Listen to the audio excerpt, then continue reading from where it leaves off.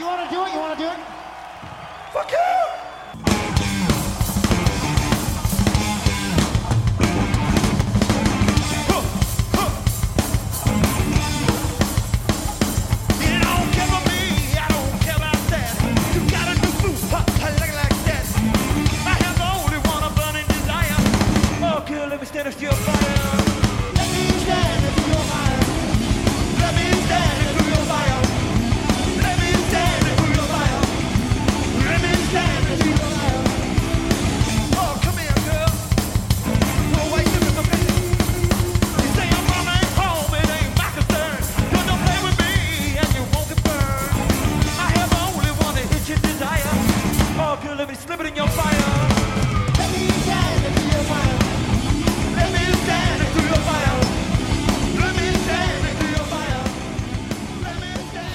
I probably have told you this a million times, but like the very first video that I ever downloaded from the internet was the original 5-minute South Park short, Jesus versus Santa Claus. Oh, yeah.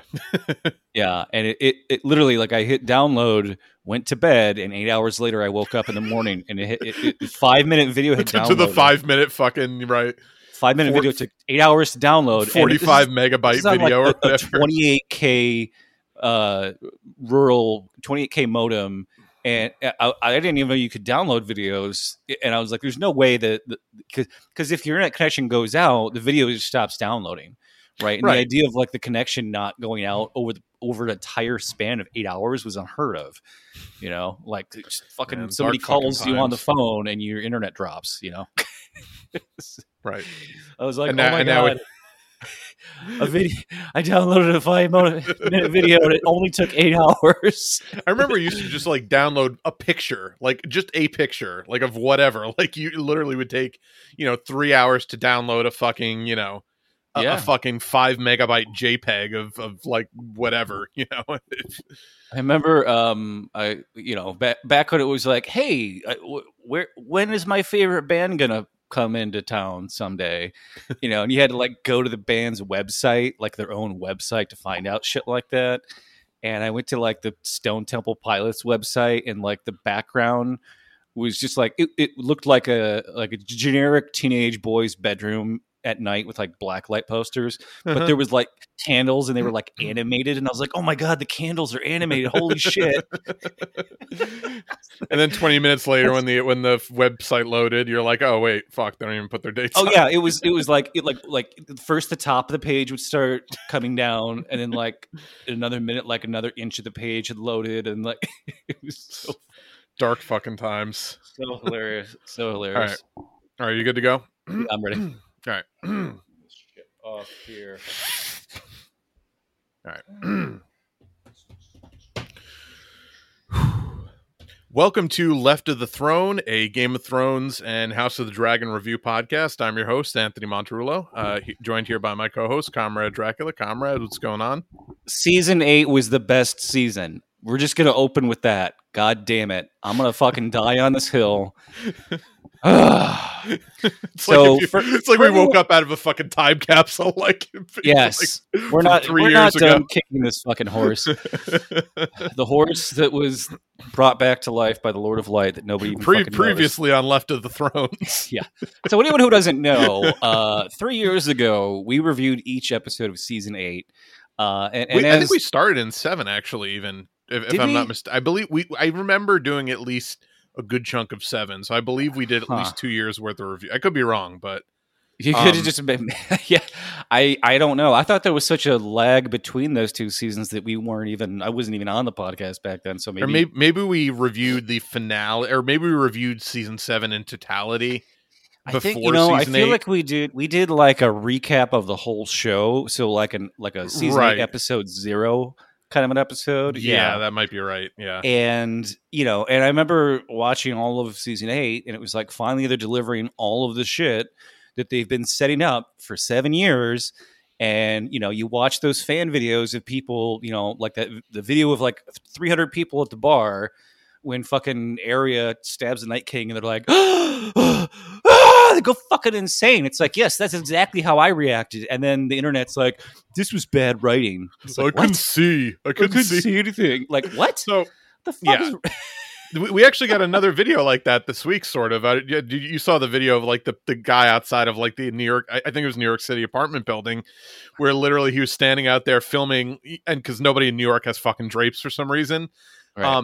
and you could see like a good 30 to 40% of the building all like changed, like, you know, like the flashing of their TV was exactly, it was clearly like House of the Dragon, like all watching at the same time. Maybe that's what it is. It's like people that live in cities are like cinematically illiterate and understand what good writing and good storytelling is, and then people who live in the suburbs who wanted the show to be Lord of the Rings are just like, it's bad writing if Luke Skywalker doesn't get to fly on the Millennium, you know, like whatever whatever their fucking headcanon is. I mean, I heard a lot of like fucking LA, you know, podcast, you know, review douchebags who also didn't like season.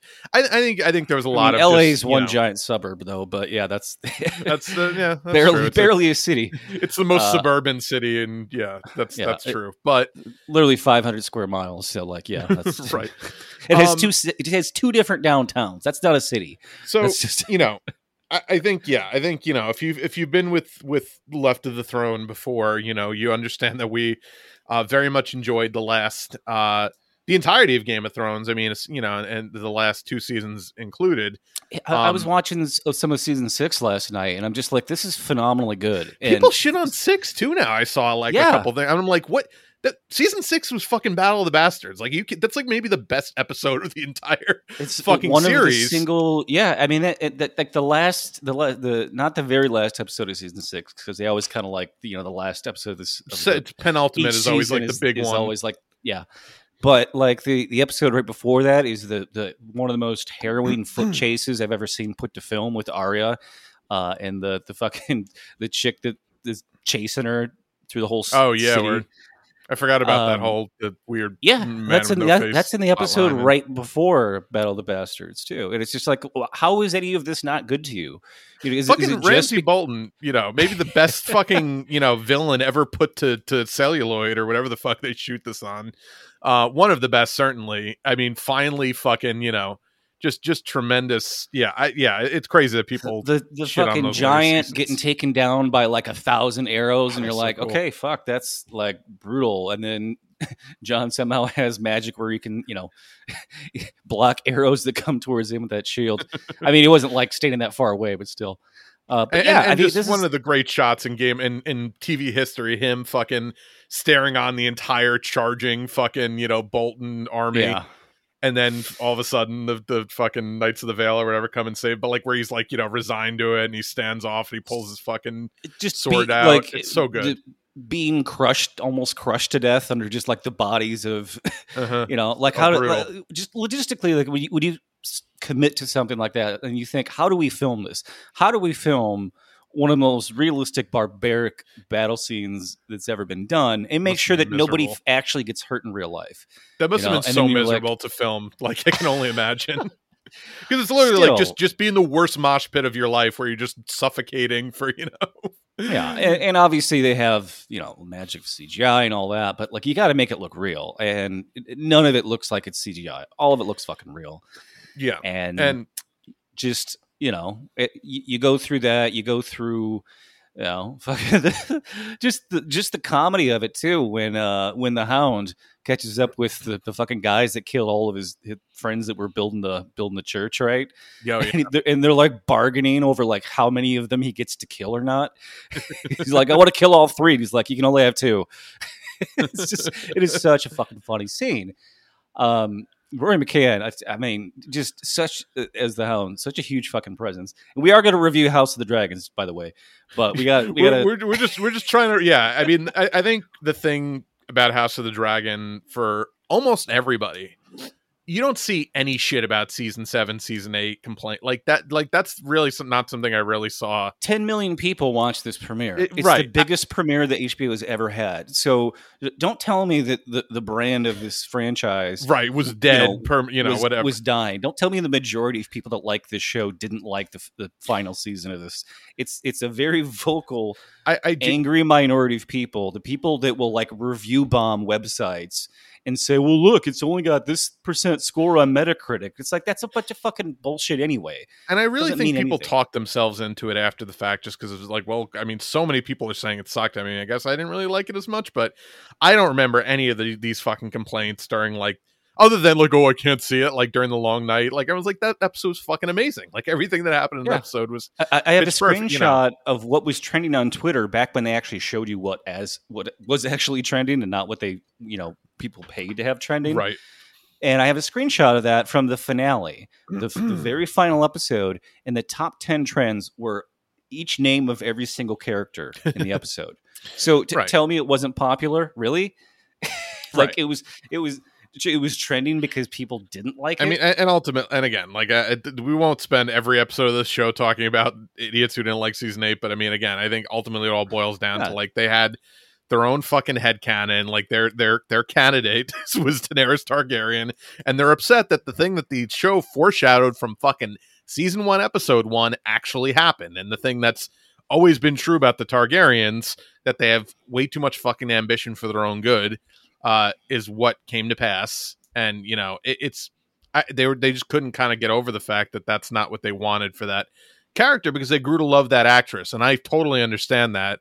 But again, I understood that and I also fully understood that that's where that character was fucking going. That's what made the character obvious. Good, was because the character was flawed in ways that other characters recognized that she did not recognize in herself. Right, the way that things are in real life. So, and you could argue that we're going to see another character who it's going to be another like will she won't she, like the saying, every time another Targaryen is born, God flips a coin. It's going to be like, is this person going to make the same mistakes? Was that a Bronn quote? I forget who said that. Well, I mean, it was sort of like I know it's like a saying in the universe. It was so Varys says it to Jon at one point, but I know it's said a couple other times throughout the show. But that was the whole thing. Is like Dany was corralled by having good advisors that kept reinforcing her good nature, and once they were all gone, there was nothing to hold her back. Right. So that's where the show went, and which was obviously a huge tip off to the fact that she was not. She was not a capable leader, or not a capable noble leader, if she constantly had to be talked out of her worst impulses. You know what I mean? Like, so it's not like this came out of nowhere. This has literally been foreshadowed for years. I think it's relevant. I think it's really relevant too to this show, House of Dragons, because she basically, her whole ambition was to have what the main character in this show, or at least the first episode, already has. Right, and doesn't seem to really be all that interested in, which is the great, right. So she wants the things that Arya wanted. Right, which is fucking great. It's a great twist on that sort of archetype, because obviously, and just fair warning, folks, we're gonna do our best with names. I literally have like a picture cheat sheet in front of me, because these fucking names. I'm not going to know any of their names till the third season. George R. R. Martin, like Rhaenyra, what's the other one? Lady Rhaena. I mean, give me a fucking break. Like, Jesus Christ, George. Also, the evil character as Daemon Targaryen, Daemon, like basically one letter off from Come on, man. Like, you gotta do a little more work than this. This is like first draft shit. It's weird how the evil kid in the movie The Omen was named Damien. Like, hey, maybe if you didn't name him the fucking nickname of Satan, he wouldn't have killed you. So yes, I mean, goofy names aside, it is somewhat, I can't talk too much shit. I am Anthony Monterulo Jr. My uncle is Michael Anthony Monterulo III. So real people do this uncreative shit with naming. I get it, but I mean, it's a TV show, man. Help us out a little bit. Give us some interesting names. I love that, like, the names have, like, each different house or each different nation. The names fit, like a what's archetype the word? Or. Well, the study of language, study of names, not etymology. That's bugs, etymology, right? So they all kind of follow a certain pattern, right? They all kind of track like that. But like, there's all kinds of really bizarre names. Like so clearly there's a really difficult scene to watch in this episode, and several, but yes, I know which one. So I started doing some research. I was like, how dangerous were C-sections back before we had modern medicine? And I dove down a little rabbit hole last night. I was like, didn't they have forceps like always? And it turns out, no, forceps were invented or potentially stolen from somebody who actually may have actually invented them, or they were bought. And the family of male midwives who refused to like share with the world this thing they had were making tons of money by having this secret way to pull a baby out of a womb if they were, a breech baby, right? Without having to do a C-section and kill the mother. And you'd think like that's, medical efficacy. You would want the whole world to know that. And they were like, nope, we're going to keep that to themselves. But the three brothers that made up this family that were doing this were all named Peter. All three of them. This is how fucking weird people were back in the day. This is like the 1600s in like the Netherlands, basically. So their father was the George Foreman of the fucking... Because they didn't have patents back then, so there was no money in sharing it. Right. Information about like, hey, here's these little fucking, hot dog tongs. You can pull a baby out and not, cut the woman's uterus open and bleed to death. But yeah, no, it was like a C-section. I mean, obviously the show is not actual history. It's a fictional world that sort of mirrors medieval times in Europe. But like it was actually a law back then that you had to perform a C-section if you thought the baby was going to die, knowing full well it would kill the mother, like almost every time. There was, I think, what I found, there was one reported case of a woman surviving a C-section in the 1500s, but it wasn't reported on until 80 years after it supposedly happened, so historians there's no credibility to that. Right, and it may have not even been like, it may have been like, all right, whatever, I guess we could save her. Like, I'm sure that wasn't even the intent. It was just like, kill the mother, I mean, get the there baby were no... out. Exactly. And that's what's so good about this scene, and I'm going to talk more about this too, but it's like, you some people are going to watch this and go, oh, well, of course that's the choice he had to make. He was the king, and he needed a male son and heir, and it's like, but he didn't even ask his wife to say, hey... Like, is it cool if I fucking kill you? Right. It was just this kid that may or may not even be a male heir. Yeah, I love you. We're going to fucking cut the baby out of you. It was the ultimate coward move for a character that's been shown to be somewhat noble, but ultimately not fit to be a king and sort of a coward, which, Right. And she was still clearly conscious, I mean, she was, kind of in and out of it, but, like they, and that's what's so good about this show. And it is the same show. This is Game of Thrones. It's on the fucking title card, right? It's amazing how much I didn't even think of this as not Game. You know what I mean? Like that's that's I think the reason people are so fucking in on this show is because immediately it's just Game of Thrones. Like it's not all the fucking names that you remember. It's just all the locations, the fucking vibe, the music. It's Game of Thrones. They even start out with a joust. Right? Like, although I kind of want to know, like this amazing set piece of this joust with this sort of like oval shaped stadium. Like, what happened to that?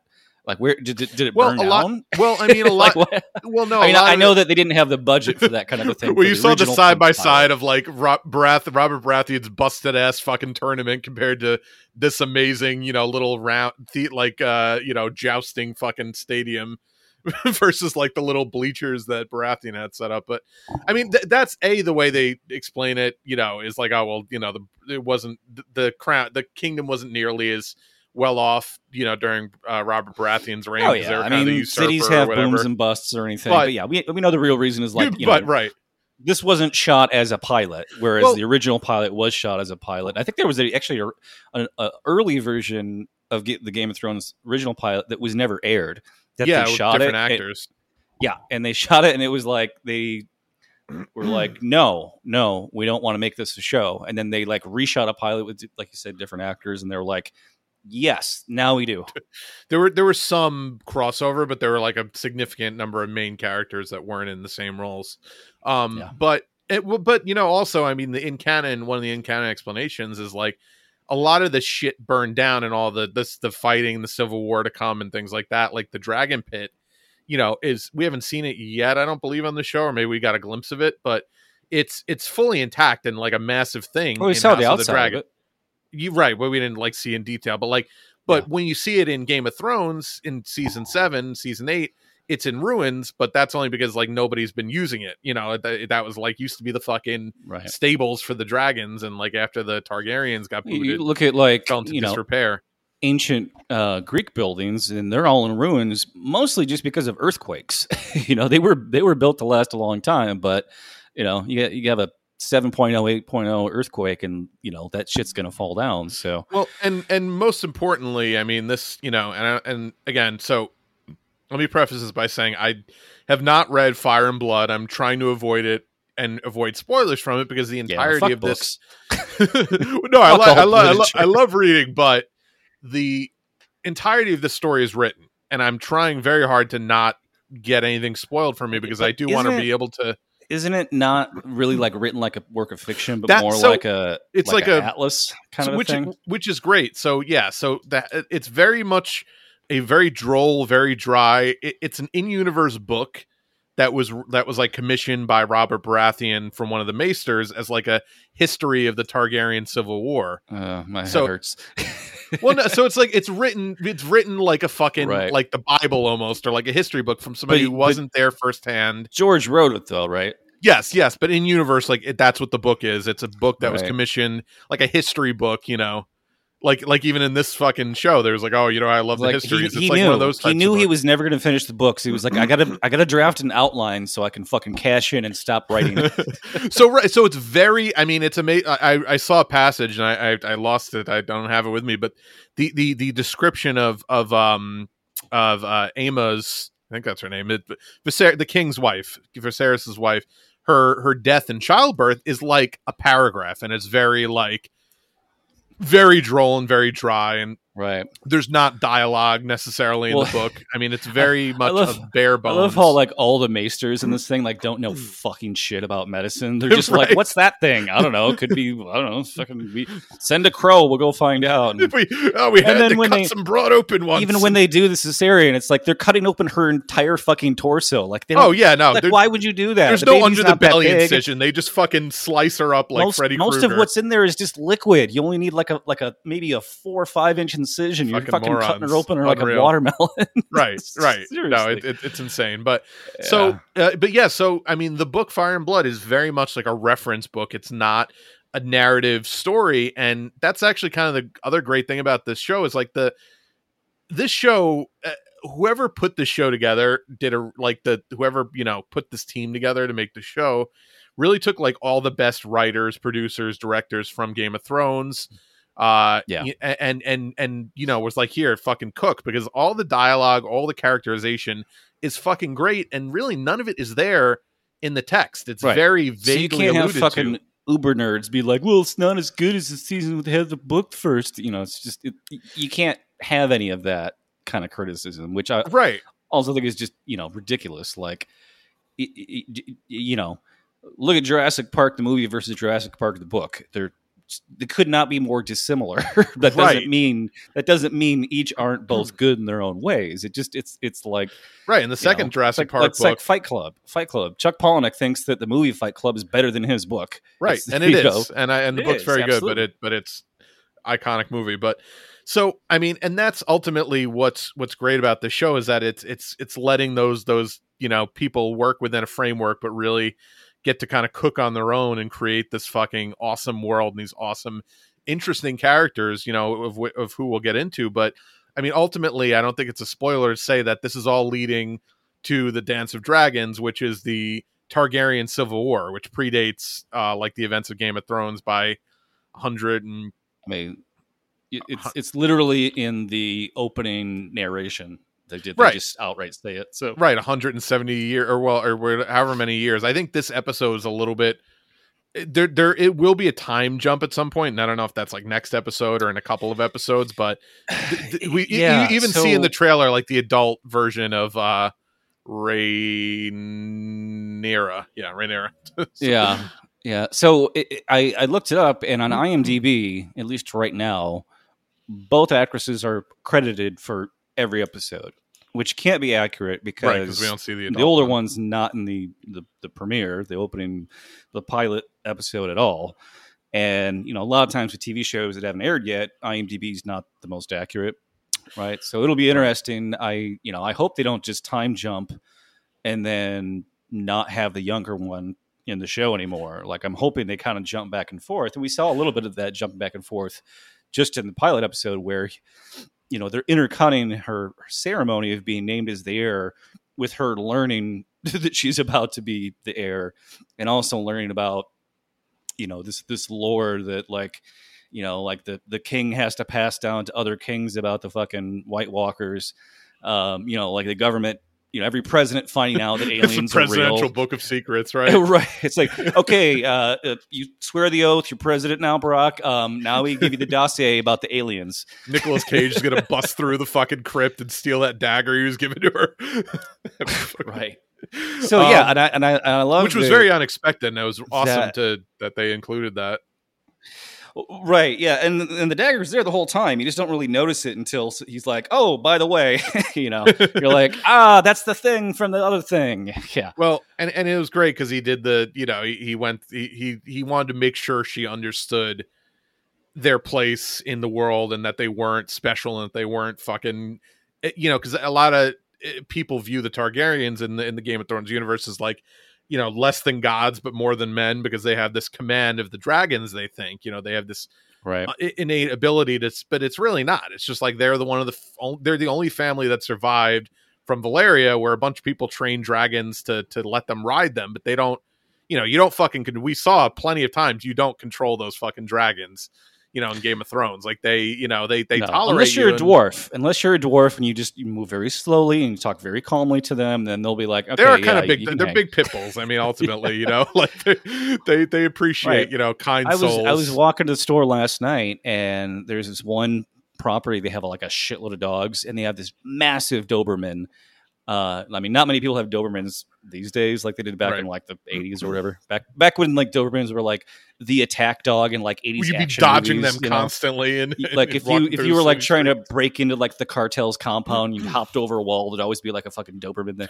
Right. So I walked past this property, and the dog's like right on the other side of the fence, walking right next to me the entire time. And it's like, it's fucking huge. And I'm just looking at it. I'm like, what the fuck are you doing, dude? Didn't bark at me, but on the way home, immediately starts barking at me the whole fucking way. And I was like, that I mean, it's a fucking predator, right? I mean, It's domesticated, but it's still, it views everybody as a potential threat that it could easily kill. Raised, I'm sure, I'm sure it wasn't given like, those dogs can be great if you raise them, not to be any purebred dog is going to have potential genetic problems and potentially be overly aggressive. So right. So, but anyway, on to back to dragons. Well, but no, honestly, and it's funny. They even have a scene where they're kind of wrangling them, and they sort of almost have this sort of sweet nature to them, like so they like they'll let you nuzzle them if they sort of trust you, but I love when what's the main character's name? Rhaenyra, when she lands and like she's still on the dragon, but they don't really show her, and it's just these two dragon wranglers, and one's older and one's younger, and like the older one's like uses his staff to hold the younger one back. Like don't approach it yet, it needs a second. But I love that the older one, like he's like his face looks singed, like he like part of his job involves him getting. It's funny. Yeah, go back and look at it again. He's like his face looks singed, like he's had to deal with like a blast of fire from another dragon earlier in the day, and he's just like, I'm getting too old for this shit. It's a rough job. It's implied that he's like fire has touched him. Right. Just imagine the fucking piles of dragon shit that those guys have to clean up. How big they must be. Like the size of size of a human. I think they would train them at least to shit in the ocean. right. Where they fucking, oh God. So I do like that they mentioned though that like the, being a giant reptile, that dragons fucking stink. She's like, the mother tells her to go take a bath because she stinks like dragon, and she's just like, yeah, I do. Yeah, and nice little detail. No, for sure, 100%. And ultimately, and I alluded to that, this being a show that's about really the lead up to the Targaryen Civil War, which was like the end of the Targaryen dynasty. They ruled over the Seven Kingdoms for so long, and the only reason, Robert Baratheon and the rest of the kind of the Starks and everyone else who kind of took up with them, the Boltons, who later fucking turned into dicks, were able to defeat the Targaryens was because they were so weakened from their civil war. It was never, they were never the same again. And we see the seeds. Well, of it Jaime did sown. fucking stab the king in the back. That kind of but too, I mean that. Yeah, I know, but it was a kind of a foregone conclusion that the Targaryen dynasty was not what it once was. What, you know, as we saw them, like, you know, in the prologue of this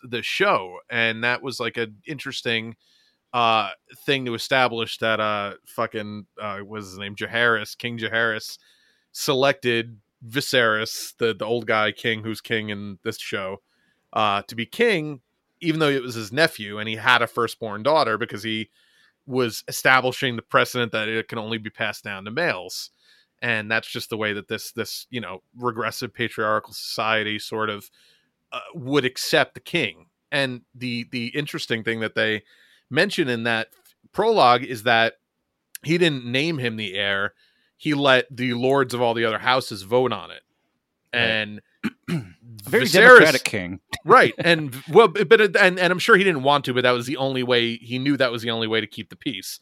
And Viserys, after his wife and son die, and he finds out that his brother, you know, it potentially was mocking that, and we'll come back to that. Let's table that.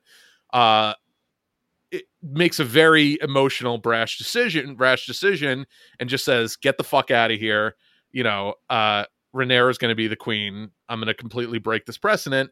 I'm not going to include anyone else in the decision because it's his right as a king. But he immediately, you know, that was the fate sealed for the Targaryen kind of dynasty in that moment. But I like how it's sort of implied that he realized that he shouldn't have been the nominated king, right? Right. Well, that's the tragedy of it, is like he knew he was not the fucking one that should have been king. His sister should have been.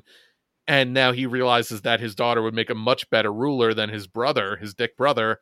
Right. But at the same time, they're still in a society that's never going to accept that. And now, you know, and he does it at a point out of almost contempt for his brother when he's pissed off at him. So, like, you know, that's going to be the driving conflict, obviously. But you also get the sense that the brother, you know, truly cares for his daughter. It's very, but also has some creepy, you know, sexual tension going on too. Well, so it's a Targaryen. I mean, they all fuck each other. It's just, you know, it's just what happens. But and that's what I was saying to you before. Like, you know, obviously he seems kind of at times cartoonishly evil, and his name is Daemon, and he's a fucking psychopath when he's the leader of his gold cloak. No question. I mean, that. What is this actor's name again? Matt Smith, Matt Smith, yeah, completely, you know, just great bit of fucking stunt casting. The most inbred looking British man in all of Hollywood. Great Targaryen casting. He has a face that I fucking hate. Like, I just hate to look at his face. Right. So it's very convenient that, like, he often plays like some of the worst people. Like, he played Prince Charles's father on The Crown. Right. And it is just like the most fucking spoiled, pampered asshole. Like, he's really good at playing people you don't want to like. But he's very, like, I always kind of found him to be super annoying, even though I haven't seen him in anything, because I just knew, like, I've never been a huge Doctor Who fan, and, you know, no hate if anyone likes that show, it's just not my fucking style at all. And I just saw him as this, like, you know, fucking, like, stuffy British, like, goofy, you know, Doctor Who type actor with, like, a really punchable face. Yeah. And I watched him in the show and I was like, oh, this dude's fucking great. Like, he's so good in this role. I need to see him in more shit. He's also the villain in the film Lost River. That was directed by Ryan Gosling. Oh yeah, you're talking about that. I gotta watch that. Phenomenal film. They shot like 200 hours of B-roll of just like of Detroit, right? And it like, I've never seen a film that showed Detroit more accurately what it really looks like, because everyone wants to, like, shoot the, you know, they'll have a film that takes place in Detroit in the 60s and they'll shoot it in, like, you know, Cleveland, right? But nobody actually shoots anything in Detroit. And Ryan Gosling, God bless him, glad he's back. I watched The Gray Man, and it was a gray movie in that it was boring and easily forgettable, but I mean, just nice to see him back again. Netflix fare. I mean, it was typical Netflix action fare. Absolutely. It was like, hey, here's 3 hot actors who will make us money, and, you know, for one day everyone will watch the same thing. Right. So, but yeah, no. So he's a very interesting character, I think, you know, and like you said, it's, you know, he's clearly like the antagonist of the series so far, and likely to be the you know, opposing force to Rhaenyra's kind of, like, you know, budding, you know, whatever, queenship or whatever. But watch, they kill him off in the finale of the first season, and it's just like, what the? And again, I don't. Right. So my, and again, I haven't read any of the spoilers. I don't know what happens between now and the Game of Thrones beginning, but I'm assuming he gets banished. He fucking, will gather his own army, probably with fucking the Seven Dust guy, the Corlys Valerian guy, because he seems pretty, what's it called? Like he seems pretty. Wasn't that a band? Seven Dust. So they had a singer who kind of looks like him, yeah, with the dread, gotcha. yeah, with the dreads and shit. So he gotcha. He seemed very sympathetic to his claim. Not that he really has a claim, so he seemed sympathetic to him. So I imagine he's gonna be like kind of on his side more or less, and he. Yeah, I love that the council's solution to like, what do we do with this fucking psychopath? Oh, let's let him be in charge of the cops. Well, right. And first, they make him in charge of all the money, and he fucks that up. So they're like, let's make him in charge of all the fucking whatever, and all the cops. It's like, my God, like this guy is clearly a fucking sociopath. Don't let him be in charge of anything important like that could be used against the fucking king, you idiots. Go back to the castle with the huge fucking moon floor thing. Go right. Live there. Go back to your fucking wife in the Vale you've been avoiding for 10 years, apparently. I love that he like disses on how the women there are ugly. It's like we already kind of saw that is the case. Right. That is for sure the case. But the women are ugly and breastfeed their teenagers. What a fucking show. And he's great because he's like the least stuffy and almost sort of roguish character. So there are times where you almost kind of like start to like him, but then you realize like he's also the most malevolent. He's an interesting character, but then at the same time, like he does genuinely seem emotional when he's at the funeral, like, trying to comfort Rhaenyra and his brother. And like, he doesn't seem like he doesn't love his family. Like he seems like he loves his niece and his brother, who, for all his flaws, always defend him. I love that that scene in that shot because it's like obvious that people, like they didn't know where to actually have people exactly stand right for the CGI dragon, because if you notice the two dragon wranglers are about to get knocked over by the dragon, like they're completely in its way, right, and it's right behind them about to knock them over, and then they cut. And then when the fucking thing blasts with the fire, there's people that are literally just like 5 feet away from that fire blast, and there's no fucking way you could they'd be physically singed stand. To death, right? Oh yeah, no, just even if the fire didn't touch you, the heat surrounding it would fucking burn you. Right. There's no way those people would stand in that spot knowing the dragon was about to do that. So yeah, clearly it was like, okay, you just stand here, and then we'll have the dragon come and do whatever. And then they animated it, and it was like, well, this doesn't look. It doesn't completely fit, so we'll just cut it right before the people actually would have caught on fire. So, but great reveal too with the baby being on that fire as well. I did not. I was actually worried that the brother would kill the baby, like knowing that baby would be taken. Because you hear, yeah, they already did that with Ramsay Bolton. I just thought it was like again the reason why you and I like season 8, because it was like so much more showing and not telling. There were scenes where people just shared a glance that said 1,000 words that didn't need to be said in season 8. Right. Like everything else has been said already, and now we're to the point where there's nothing more to say, and we all know what's about to happen, and no one can stop it. Right. So right. I love the moments like that where you just rather than like, oh, the baby's not doing so well. Oh, I hope it doesn't. Like you just cut from the baby being fine to now the baby's dead. And no one says anything. And that's the thing is like this, I think this episode shared a lot of the lean sort of storytelling traits of the later seasons of Game of Thrones, and people aren't complaining because it's not, they're not running up against the things that were pissing them off about the show, which they, wanted to put on to, lazy writing or lazy whatever, when it was, really just they didn't like the direction the story was going in, which is fair. You can not like it, but that doesn't mean it's bad. So like, that's exactly. I think this is paced in a much similar way because there's bands I don't like that I recognize are phenomenally talented that just aren't for me. That doesn't mean they're not good. Right. I wouldn't say, fucking Dragon Force is like a technically bad band. Like they play their guitar very well. I would never fucking listen to one of their records. Like it's dull as shit to me, but they sound like Seven Dust. No, Dragon. Remember that they had the fucking like yeah, like I know speed who they metal are. Fucking. I'm pretending not to know. Was that who did the theme song for fucking fuck, help me out here. I don't think they did a theme song for something. I don't know. Maybe What they was did. okay? So who did the theme song for HBO show with the guy from Suicide Squad? With John Cena? Oh, yeah. No, that was some other like 80s cheesy ass band. I forget. But they're like a new band, but they just do songs that sound like it's schlock from the 80s.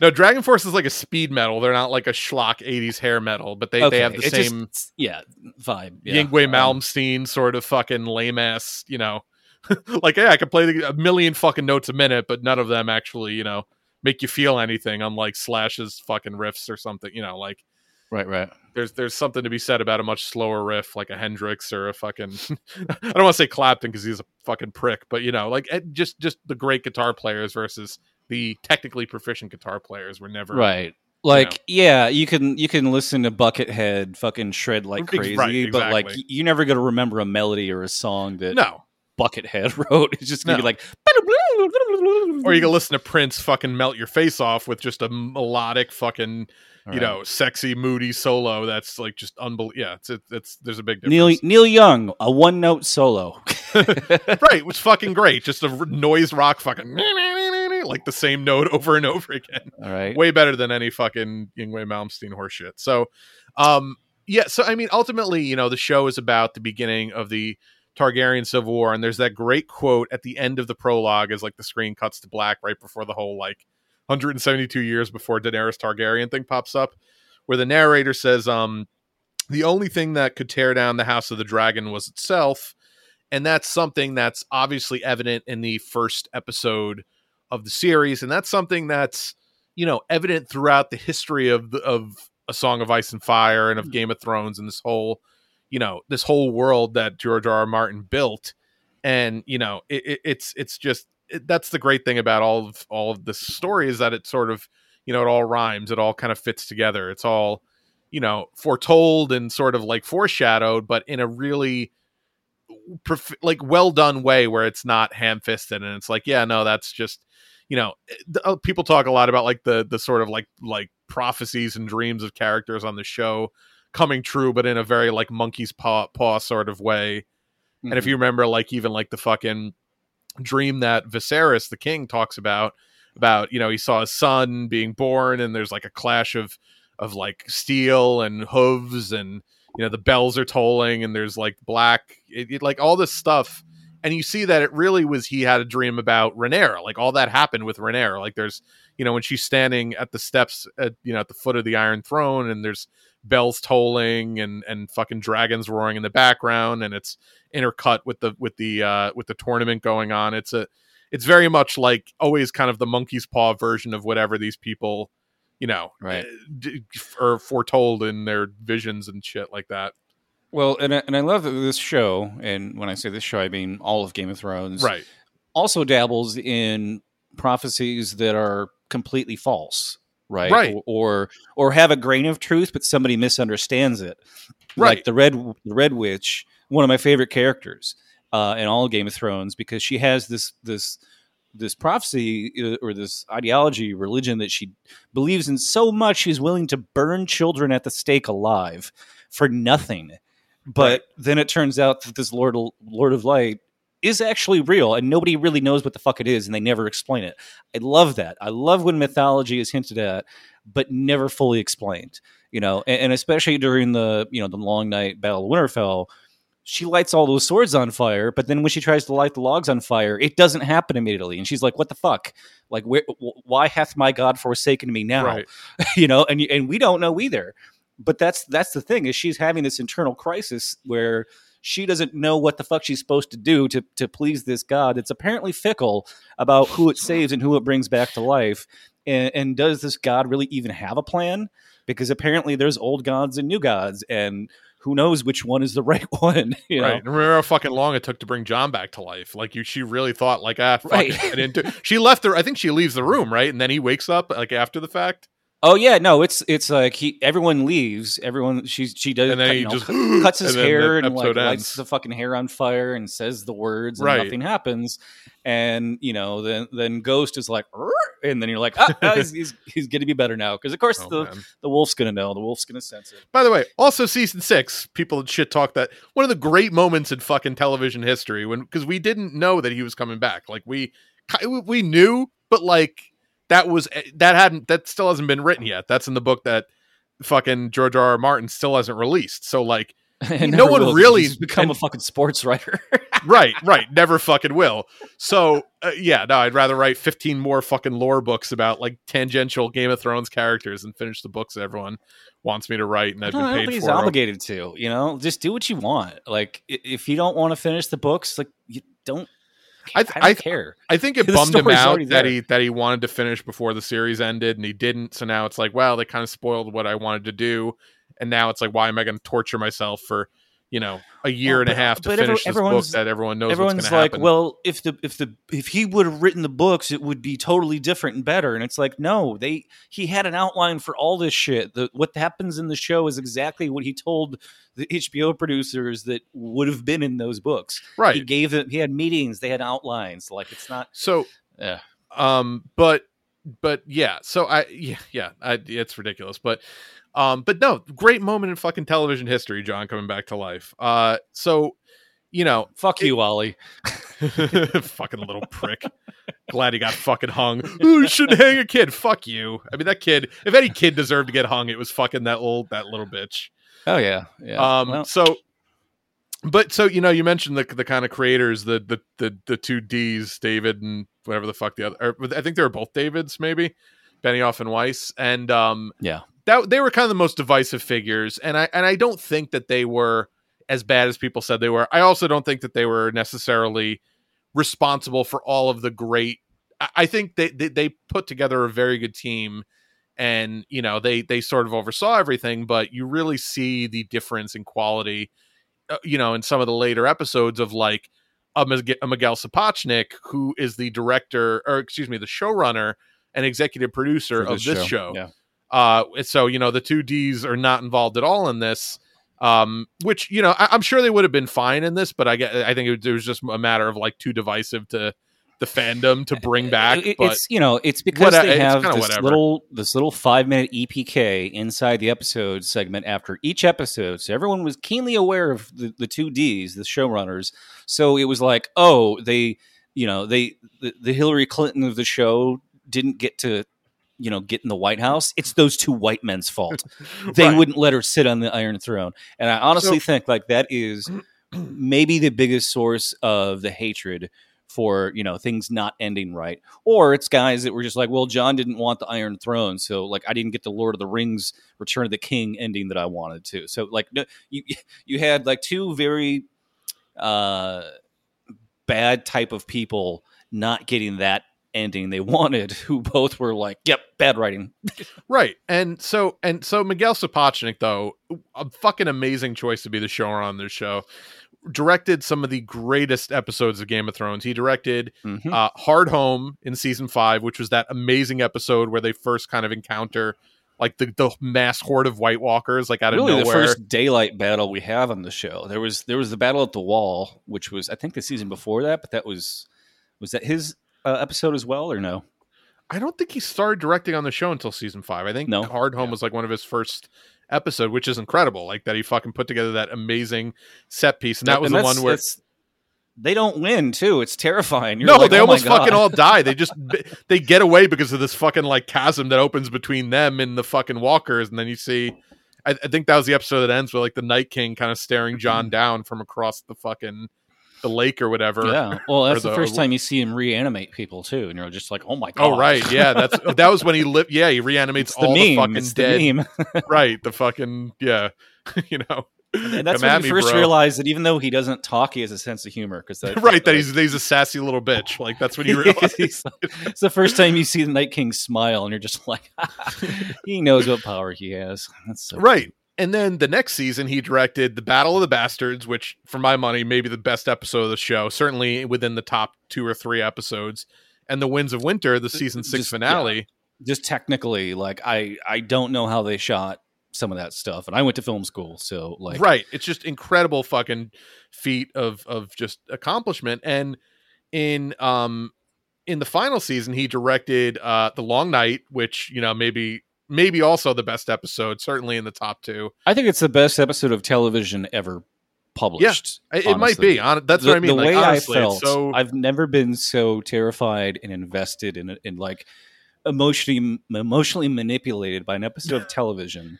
It was seriously the Super Bowl. It was like watching your favorite fucking childhood like football team win the Super Bowl. The people, it was like people reacting to the World Cup every time there'd be a goal. It was like, right. And it took 5 weeks to shoot that single episode. I mean, just like, I can't imagine somebody watching that and being like, oh, it's too dark. Like, really? That's your fucking complaint? Like, right. I don't know. No, turn your fucking monitor up if you don't know how to calibrate. Right, your monitor, turn your lights off, or just turn your lights off. Like it's a lot easier to see. It's fucking medieval times, and it's at night. Where the fuck do you think the light's coming from? Right. But just absolutely fucking incredible. You know, Arya coming from behind and doing the juke move on the Night King. Maybe one of the great moments in TV history. And he directed just the yes, oh my god, no, yes of that moment. Right. Was right. You think she's gonna get him, and then he catches her by the throat. You're like, no, fuck, he's gonna fucking kill her. And yeah, and she pulls that awesome little fucking drop move that Star Wars ripped off with the lightsaber a couple of years later. Then there's that other complaint. Sorry to bitch about this, but like the complaint of people going, well, what was the point of Arya learning how to change faces if she didn't have to? It's like, do you forget that she fucking murdered 2 pedophiles? Right, that's by literally how she avenged the deaths of her entire family. But literally, she kills the fucking guy who like wants to rape 12-year-old girls, and then she kills the fucking what's his name, Walder Frey, who was basically just marrying off his 12-year-old daughters, which basically is and was behind the fucking Red Wedding, who which slaughtered most of her fucking family, right, other than John. But yeah, it's like what do you think face swapping's going to do when the fucking White Walkers who want to kill all people are here? Like what advantage does that give? You should face swap with a dragon, and then she'll take on the dragon's power. Yeah, just like the dumbest things that like you clearly haven't thought much about the things you like or don't like. He also And Winds of Winter, I believe, is the episode where Cersei blows up the Sept of Baelor, which is another incredible fucking episode. Oh, just in the music that plays over that scene. Same composer that did most of this episode. I don't have his name in front of me. It's like Rami Jahad. Yeah, he's been the composer through the entire series. He's fucking some incredible music in this episode too. I forget what segment. Oh no, it's the end essentially where Viserys is like explaining to her that she's going to be the queen, right? And it's intercut, and there's this just gorgeous piano melody playing throughout that. Should look up that track when I get a chance.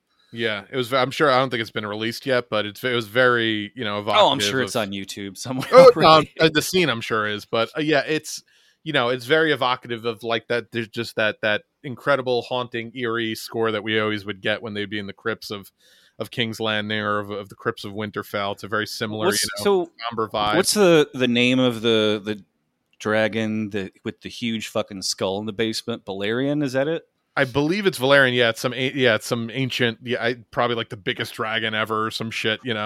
So they didn't really explain this in the episode, but on HBO's website for the show, it says that Viserys, the current king, was the last person to ride Balerion. So when he's down there in that basement, like soul searching with his giant skull, he flew that dragon. Right. He was the last person to. And I didn't really pick up on that, but it's almost kind of like a, are you there, God? It's me, Margaret, kind of a thing that didn't really come across.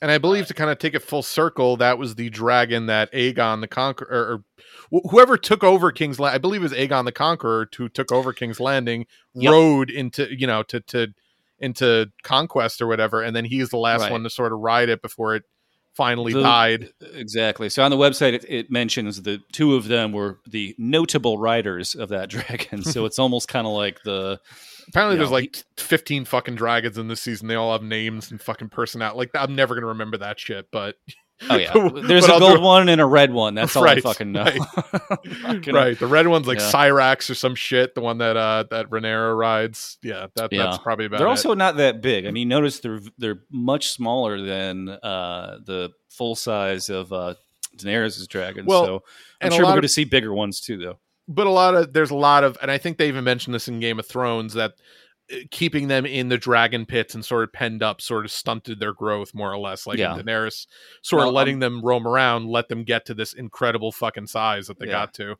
I'm sure they will, kind of play into that more as the series goes on. I mean, have they said how many seasons of the show is going to be? No, and which is great because it's you don't know like when it's going to end, so that's also kind of good and interesting. But and that was the other thing they actually kind of mentioned on Game of Thrones, is that the reason a lot of the dragons eventually die is because they were not meant for captivity. They weren't meant to be caged up and kept in, and that was the great thing about kind of Daenerys' journey with them, is that she did try to keep them caged up at first, and she realized that wasn't what should be done. And you get to the point where she eventually does let them sort of, roam the land, killing goats and children.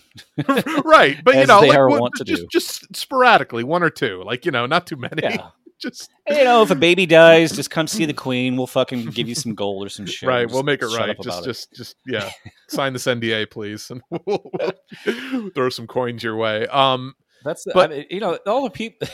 the people too who just, all the heel turn people, did they remember when she first became like the queen of that city, and then like immediately had a kid put to death, like on purpose, like just had him executed for like some menial crime, to prove how strong she was, and the crowd immediately turns on her and starts rioting and throwing shit at her. It's just like literally, it's fucking Hillary Clinton, I swear. Oh God. So yeah, I mean, I think we talked about most of the interesting characters I kind of wanted to touch on. Daemon, again, very interesting character. I think he's going to be, he did give me a little bit of Jaime Lannister vibes, although I do think he's going to have a little bit darker of a turn, because I imagine he's going to be the opposing force to the sort of protagonist Rhaenyra that we sort of as a show would be probably rooting for, but he does contain multitudes. It's not a one-dimensional character. It's not a Joffrey Baratheon, And again, Joffrey Baratheon, great all-time villain for a TV show, but not a lot of depth to that character. Just the most insufferable little cunt you've ever met. I don't have his name in front of me, but the actor who plays him has so much more depth as a human being. I watched some lecture he did. Not a lecture. It was like I forget what it was. It was like a bunch of British people at a university, like in a room with books, and he was just talking. But he was talking about some Marxist shit. Oh, and wow. It seemed like he kind of like had just learned it because he's still young, right? But it was just basically like he wasn't that good at public speaking, so I kind of felt for him that he was kind of struggling with trying to get out what he was trying to say. But he was like really talking about the like real imperialism and inequality and colonialism and like the lasting effects of it, and what needs to happen to change those things. And I was like, well, this is not the fucking King Joffrey I know. What the hell is this shit? Well, yeah, that's interesting. And he again, it was a one-dimensional character, but he's also very true to life to a lot of rich kids of kids of rich and powerful people. Like I don't think that was a character that was true to life to child kings. Like if very fucking accurate. Like people don't realize that like all this shit is based on real life kings and queens. Sure. Like Caligula. You know anything about the Emperor of Rome, Caligula? He was so obsessed with like the idea of siring a male heir. Like you got to realize like half of all babies died in childbirth. Right. Back then, even if you were a king and had the best doctors, you might struggle to get a wife to have a baby that is a boy that grows up to the age of 12 when you can be king or whatever. Right. And there were kings and queens that weren't even 10 years old yet. It was that much of like an obsession with the bloodline and maintaining power. So Caligula, who have been he's considered to be like one of the most brutal Roman emperors, but when his wife couldn't bear him a male son, his eldest sister, he knocked her up. She dies during childbirth, and he immediately starts trying to fuck his other two sisters, who, like apparently the first sister was fine with it, and the other two were not, and he did not care about that. And this was not at a time that, like, incest was considered okay by anybody either. It wasn't like the Targaryens where it's like, yeah, we can do a little bit of that. This was like, such a huge thing when he was willing to, gross out the entire kingdom of Rome by fucking his sisters trying to make a boy son. Right. So when you see shit like, the awful, childbirth, forced C-section scene in this show, it's, like, there was shit like this has happened all the time, and it's not gratuitous. I don't think it was gratuitous. I had some quotes here I wanted to read from the showrunner about that scene and some of the reactions to it. It's just, yeah. Well, I was gonna say, before you even get into that, I mean, even to call it gratuitous in a day and age where we're seeing the fucking Supreme Court basically take us to a point where we're a few steps away from actual. I mean, we're already in an era where forced birth is a thing, but where we're going to be seeing like forced C-sections in some fucking bumblefuck states where it's like, well, yeah, probably should, just abort this kid because you're having an ectopic pregnancy. And it's like, no, need to cut it out of you. Like we're not far away from this. It was a little weird to watch that scene, especially because friend of the show, periodic guest, Jules, just had a elective C-section yesterday. Right. So, congratulations, by the way. If you're congratulations to her. She is fine, healthy son. I don't know why she had an elective C-section, if there was a medical reason or was just timing or whatever. But whatever, that's totally fine. But literally, like, I had just like sent her a message on Facebook saying, hey, hope everything goes great tomorrow. And then I put on the show and I'm like, oh, fuck. I was I sincerely hope this is not what it is like for our friend. I hope she's not watching this either. Like to kind of calm her down before the. Sure. I'm sure she. I don't think she's ever watched Game of Thrones, for one, because it is a very white show. But I'm sure she went to bed early and had other things to think about that night. But so just a couple quotes here from the director, Miguel Sapochnik. Skipping past a part that you already kind of touched on here. So he says, I know it may sound extreme, but we wanted it to be difficult to watch, talking about the C-section scene. We wanted people to remember that no matter what they thought of Viserys, he did this, and he can never take it back. Right. It is the story's inciting incident and needed to be strong and unflinching. It's quite hard to think now. This is actually from the woman who was the actress that played the mother. It's quite hard to think now as a woman to put yourself in her position. It's so vulnerable, and to think that's what you are, just simply a vessel for childbirth, right? And that's she even has that scene with her daughter in the chair saying, the birthing chair is our battleground, right, and it's again, it's like this show is not showing things that are good to entertain you. They're showing things that are awful, or I'm sorry, they're showing you things that you should not like. You're not supposed to be like, look what happened to her. You're supposed to be horrified. It is trying to show you things that are fucking real. And I would argue the original show crossed the line from, reality to gratuitousness, especially with some of the torture scenes at Theon. Oh God! That not that it shouldn't be there on a rewatch, but those were gratuitous. There was some scenes that I was like, they could have cut this by 10%, and I would have been much happier with the amount of time. So yeah, he said his goal. The director Sapochnik, showrunner, said his goal was, quote, not to shy away from what was happening, but also not be sensational. Right. And they began by, quote, slowly whittling away what was too much or felt gratuitous or a repeat beat. Right. So there was more that they shot, and they were like, okay, let's watch this and what feels right versus what feels too much. And finally, the showrunners played the scene for as many women as possible to get their feedback. And he says, quote, we were anxious not to get it wrong. And unanimously, the feedback was positive. He said, quote, some women felt it wasn't violent enough. Wow. Yeah. And I think that's interesting. And that shows, always kind of towed that line. And I mean, even, I don't remember if this was 5 or 6, it all sort of blurs together. But the scene where, where Sansa and Ramsay end up getting married, and then, he rapes her on their wedding night. that was such a fucking divisive scene at the time. That was, I think, the first time I really, you started to see the think pieces and like the cracks were showing of like people not being able to take the show. And again, I don't think that scene was gratuitous. I think that was an important storytelling beat for all of those characters. And I mean, I think the only complaint about that show that I probably agree with is that it wasn't shot in the best way. Like it could have been, more focus could have been given to Sansa versus like Theon's kind of sort of reaction to it. But outside of that, yeah, I mean, I feel like that's, as a filmmaking device, showing someone's reaction to something that you think is too violent to show is sort of like, here's how we can cheat a little bit. But I understand why they would do that. But I mean, really, to me, the only thing that matters is do the actors involved think it's gratuitous? Are they uncomfortable performing on screen what they're being asked to perform?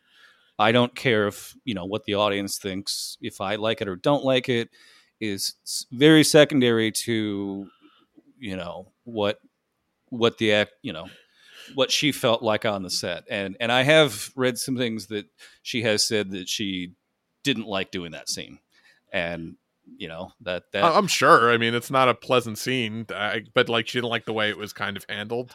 I don't know exactly what it was, or if it was just like, I can only do this so many takes, and I'm being asked to do this more takes than I'm comfortable with. Because I mean, you've seen that video of her when it's Theon's like funeral scene, and she's worked herself up to the point where she's actually crying, and they're showing her she's crying in between takes. So she clearly knows how to, to get herself in an emotional place to actually cry, or by thinking about like some kind of real trauma that's happened in her life. And, if you do that, if you really have to go to that place emotionally to do that, you might be like, okay, I can't do this anymore. And, the director's like, well, we want to get a couple more takes to do whatever. So I don't know. I mean, clearly it's a scene that's simulated. I mean, it's not real, but she, Sophie Turner, like as we've seen, is somebody who, has to kind of method act to give the performance that she does. Right. And she's incredible at it. So it's also, I mean, total side note, not important, but it's crazy that she hasn't been cast in more shit. Like all these, I think she doesn't want to. I think after the last X-Men movie, she was just like, fuck it. I married a rock star. I don't want to act. Right. And I'm sure she has gajillion dollars from doing Game of Thrones. So it's like, whatever, I don't need to deal with this shit anymore. Yeah. And honestly, like I've always said this, that my favorite actors are not the ones who can completely transform themselves in every role the way that Philip Seymour Hoffman does or Daniel Day-Lewis does. My favorite actors are the ones who just basically, make me forget that they're acting, right? And I never feel like I'm watching an actor with her. I feel like I'm just watching a person that is just reacting to everything that's actually happening, Right. I will say though, just to touch back on Rory McCann, because I was watching some of season 6 last night, and he one of the great things they did in the original was making you think that he had been killed off too, and not bringing him back for like 2 seasons, and then he comes back and he comes back and it's just like, oh, thank God, but he isn't really an actor. Like he's semi-transient. Has only been in like 3 things and will like live on a boat and be a carpenter for his like main job, his main job. Awesome. And he was actually, his first acting job was on the film Willow in 1988. Wow. And he got fired as a background actor because he kept laughing during the takes because he thought that like everything, he thought there was things that they were filming that were so ridiculous he couldn't not laugh at it. That's so awesome. He got fired. So he really is the fucking mountain or the hound, basically. Like he really is the fucking. He really is. He really is that guy. That's amazing. He really is the guy that says twat and cunt all the time and constantly is, not taking the fucking job seriously. Fuck the king, awesome. That's fucking because I was just like, why have I never seen him in anything else? Right. Like I think he was in Hot Fuzz, but I could be wrong. He was. Like, yep. Okay. That was another thing he was in, but also but this is like very small role. So that's funny. He's great. Yeah. So and again, thinking about all this again, it's amazing how many characters are left alive that we absolutely love from Game of Thrones. And when you think about the fact that they're going to make the kind of Jon Snow sequel series, hopefully, because I mean, again, I don't want to jinx it. Fucking WB, Warner Bros. Discovery is just the most fucking obnoxiously capitalist merger I've ever seen in my entire life. I mean, I don't think this is an unprecedented level of just fucking manipulating numbers and destroying fucking creators' works for, fractions of a fucking point for the stock. Yeah. It's really gross, but there is no limit. There's no limit to just like 200 episodes of Sesame Street they canceled to not pay residuals to the fucking, Henson estate. Like, just tremendous, like just a bunch of fucking, I don't know if you saw that one Twitter thread of that one animator who had that animated show that they just canceled and like deleted. And they're like, I don't even have copies of this. Like, I don't have any way to show this to my kid. It was just really, it's really fucking heartbreaking shit to like put your heart and soul into something for years of your life in a show or a movie, and then just have them be like, yeah, maybe this is good, maybe people like this, but we could take the tax write-off and I don't really give a shit. It's not going to make me $50 billion, so I'm going to just fucking right. If it's already fucking shot and made, just put it on streaming. It doesn't cost you anything, right? So like, just I wouldn't. Yeah, I think they're sealing their fate as a company, because no fucking creator in their right mind would ever do a project with Warner Bros. Discovery at this point. I mean, you'd have to be a fucking moron to initiate a new project with them. So just to clarify, does Warner Brothers own HBO? So yes, yes, Time Warner, I believe, owned HBO. Or they own like a percentage of HBO. No. So Time Warner owned HBO. Gotcha. Discovery acquired Time Warner. And so now the whole umbrella is under. Now, I think Game of Thrones, luckily, is safe because we saw another fucking incredible success. 10 million viewers during the live watch. They think that's like 20%. They think it's going to ultimately be about 50 million viewers after all the on-demand stuff's taken into account. So, yeah, just numbers you never see for any TV shows anymore. This is like 1950s television numbers, for watching this. So I don't think they're in any trouble of danger of being canceled. That's a very big cash cow for them. But I mean, all the little shows that like HBO Max has been a fucking great network, despite their user interface. They produce great original documentaries. God. The worst. Trying to find where to watch Game of Thrones live on HBO Max is impossible. Yeah. Like you basically have to just wait till like 5 minutes after it starts and then the on-demand episode, right?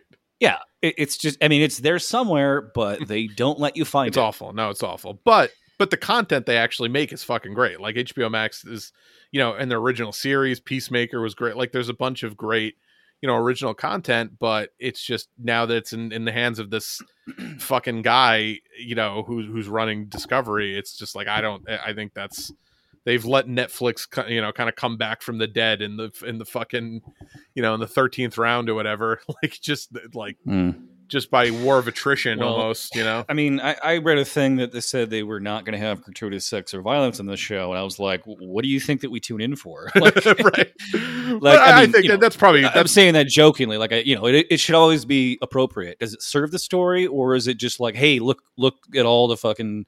And I think this episode was like, yeah, there's going to be tits. The's going to be blood. Don't worry. This is still Game of Thrones. I mean, let's not get this crazy. This is still HBO. There's still a guy getting his dick chopped off, 20 minutes into the episode. Right. Which, yeah, speaking of brutal, that fucking scene where they go and just, where the cops are cops, like they fucking. The cops, yeah. I mean, the show itself is basically saying fuck 12. I love that they're not making a, like this is who they fucking. This is who the police are. This is how you cop, right?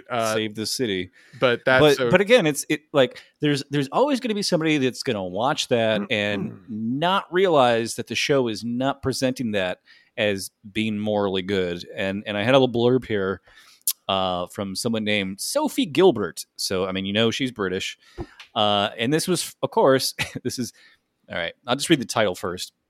The glaring flaw at the heart of House of the Dragon. And you can guess who this was published on. The Atlantic. Right. The most CIA of rags.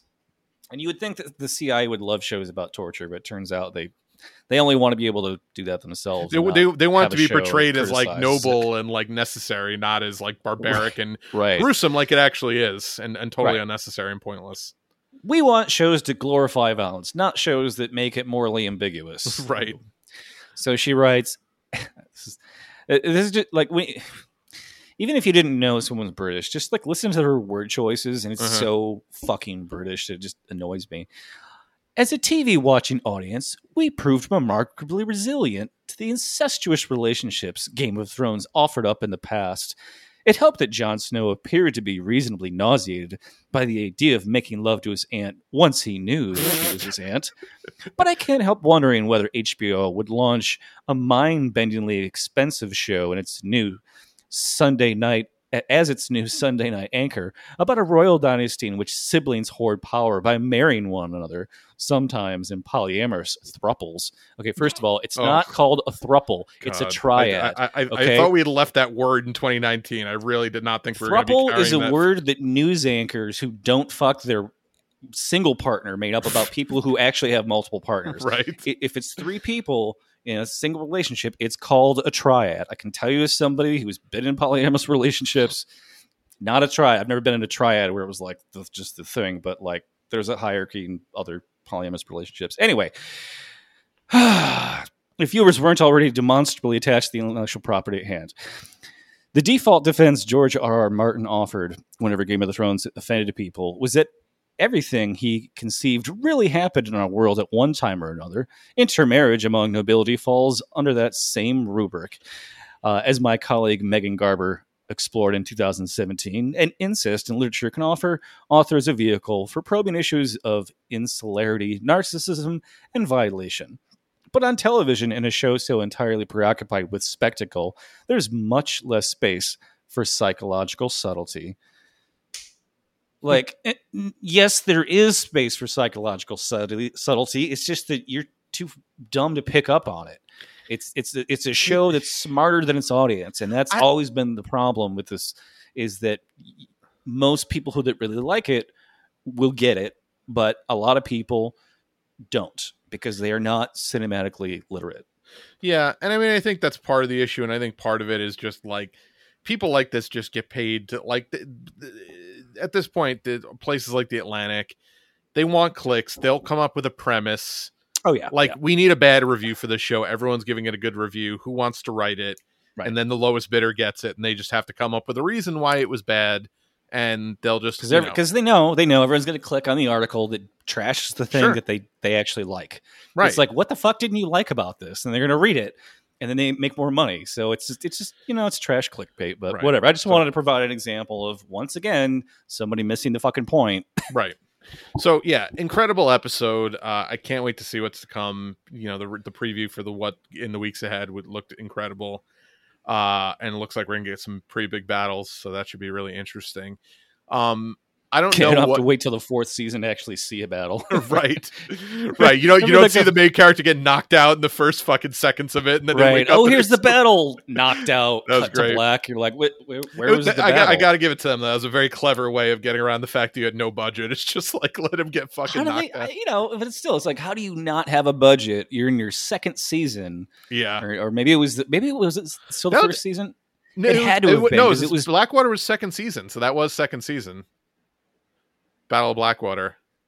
No, but that was I'm pretty sure I mean, look, ultimately they didn't have a huge budget. They had a lot of. No, wait, they did that twice. Remember, they did that twice because they go to there's that fucking battle out in the middle of like the grass field where we first meet the father Lannister, where he's carving up the deer.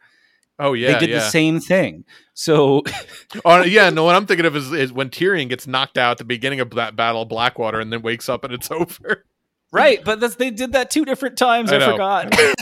Man, that's some fucking lazy writing. If you want to talk, if you want to talk about bad writing, it's like, how can we not shoot at the actual battle? Oh, knock the dwarf out.